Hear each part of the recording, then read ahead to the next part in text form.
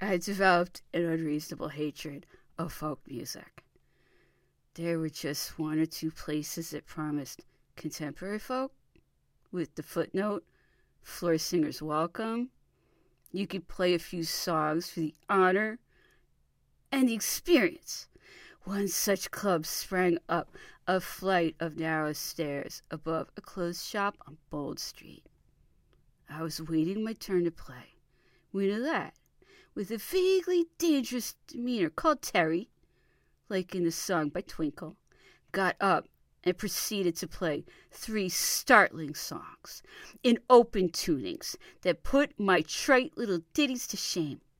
You could learn a lot by watching and listening to how others held the spotlight.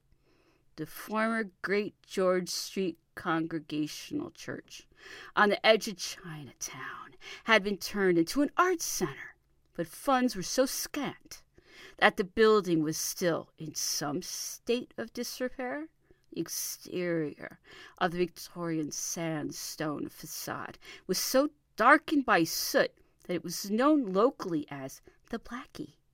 When I played my first paying gig there in 1971, the seating in the basement amounted to a few mildewed mattresses thrown over stone steps on which the audience reclined. I played third on the bill to a folk trio called Halcyon and a local stalwart named Steve Hardacre, and got paid a handsome 50 pence for my pains. It was a start. My first patrons, Vinny and Jenny Finn, also ran a Friday night lamplight music evening at the Remploy Social Club in Wallasey over the Mersey.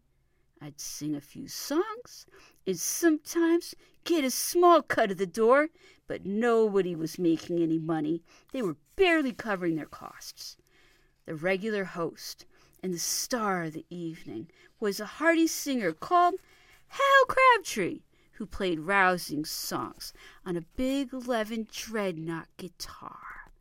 I wanted to be able to raise my voice like Hal and command people's attention, but always seemed to spend half my stage time tinkering with my guitar after disastrous experiment with open tunings, or I'd thrash the damn thing so hard to lift my performance above the conversation they'd start the song with 6 strings and end up with only 4 or less.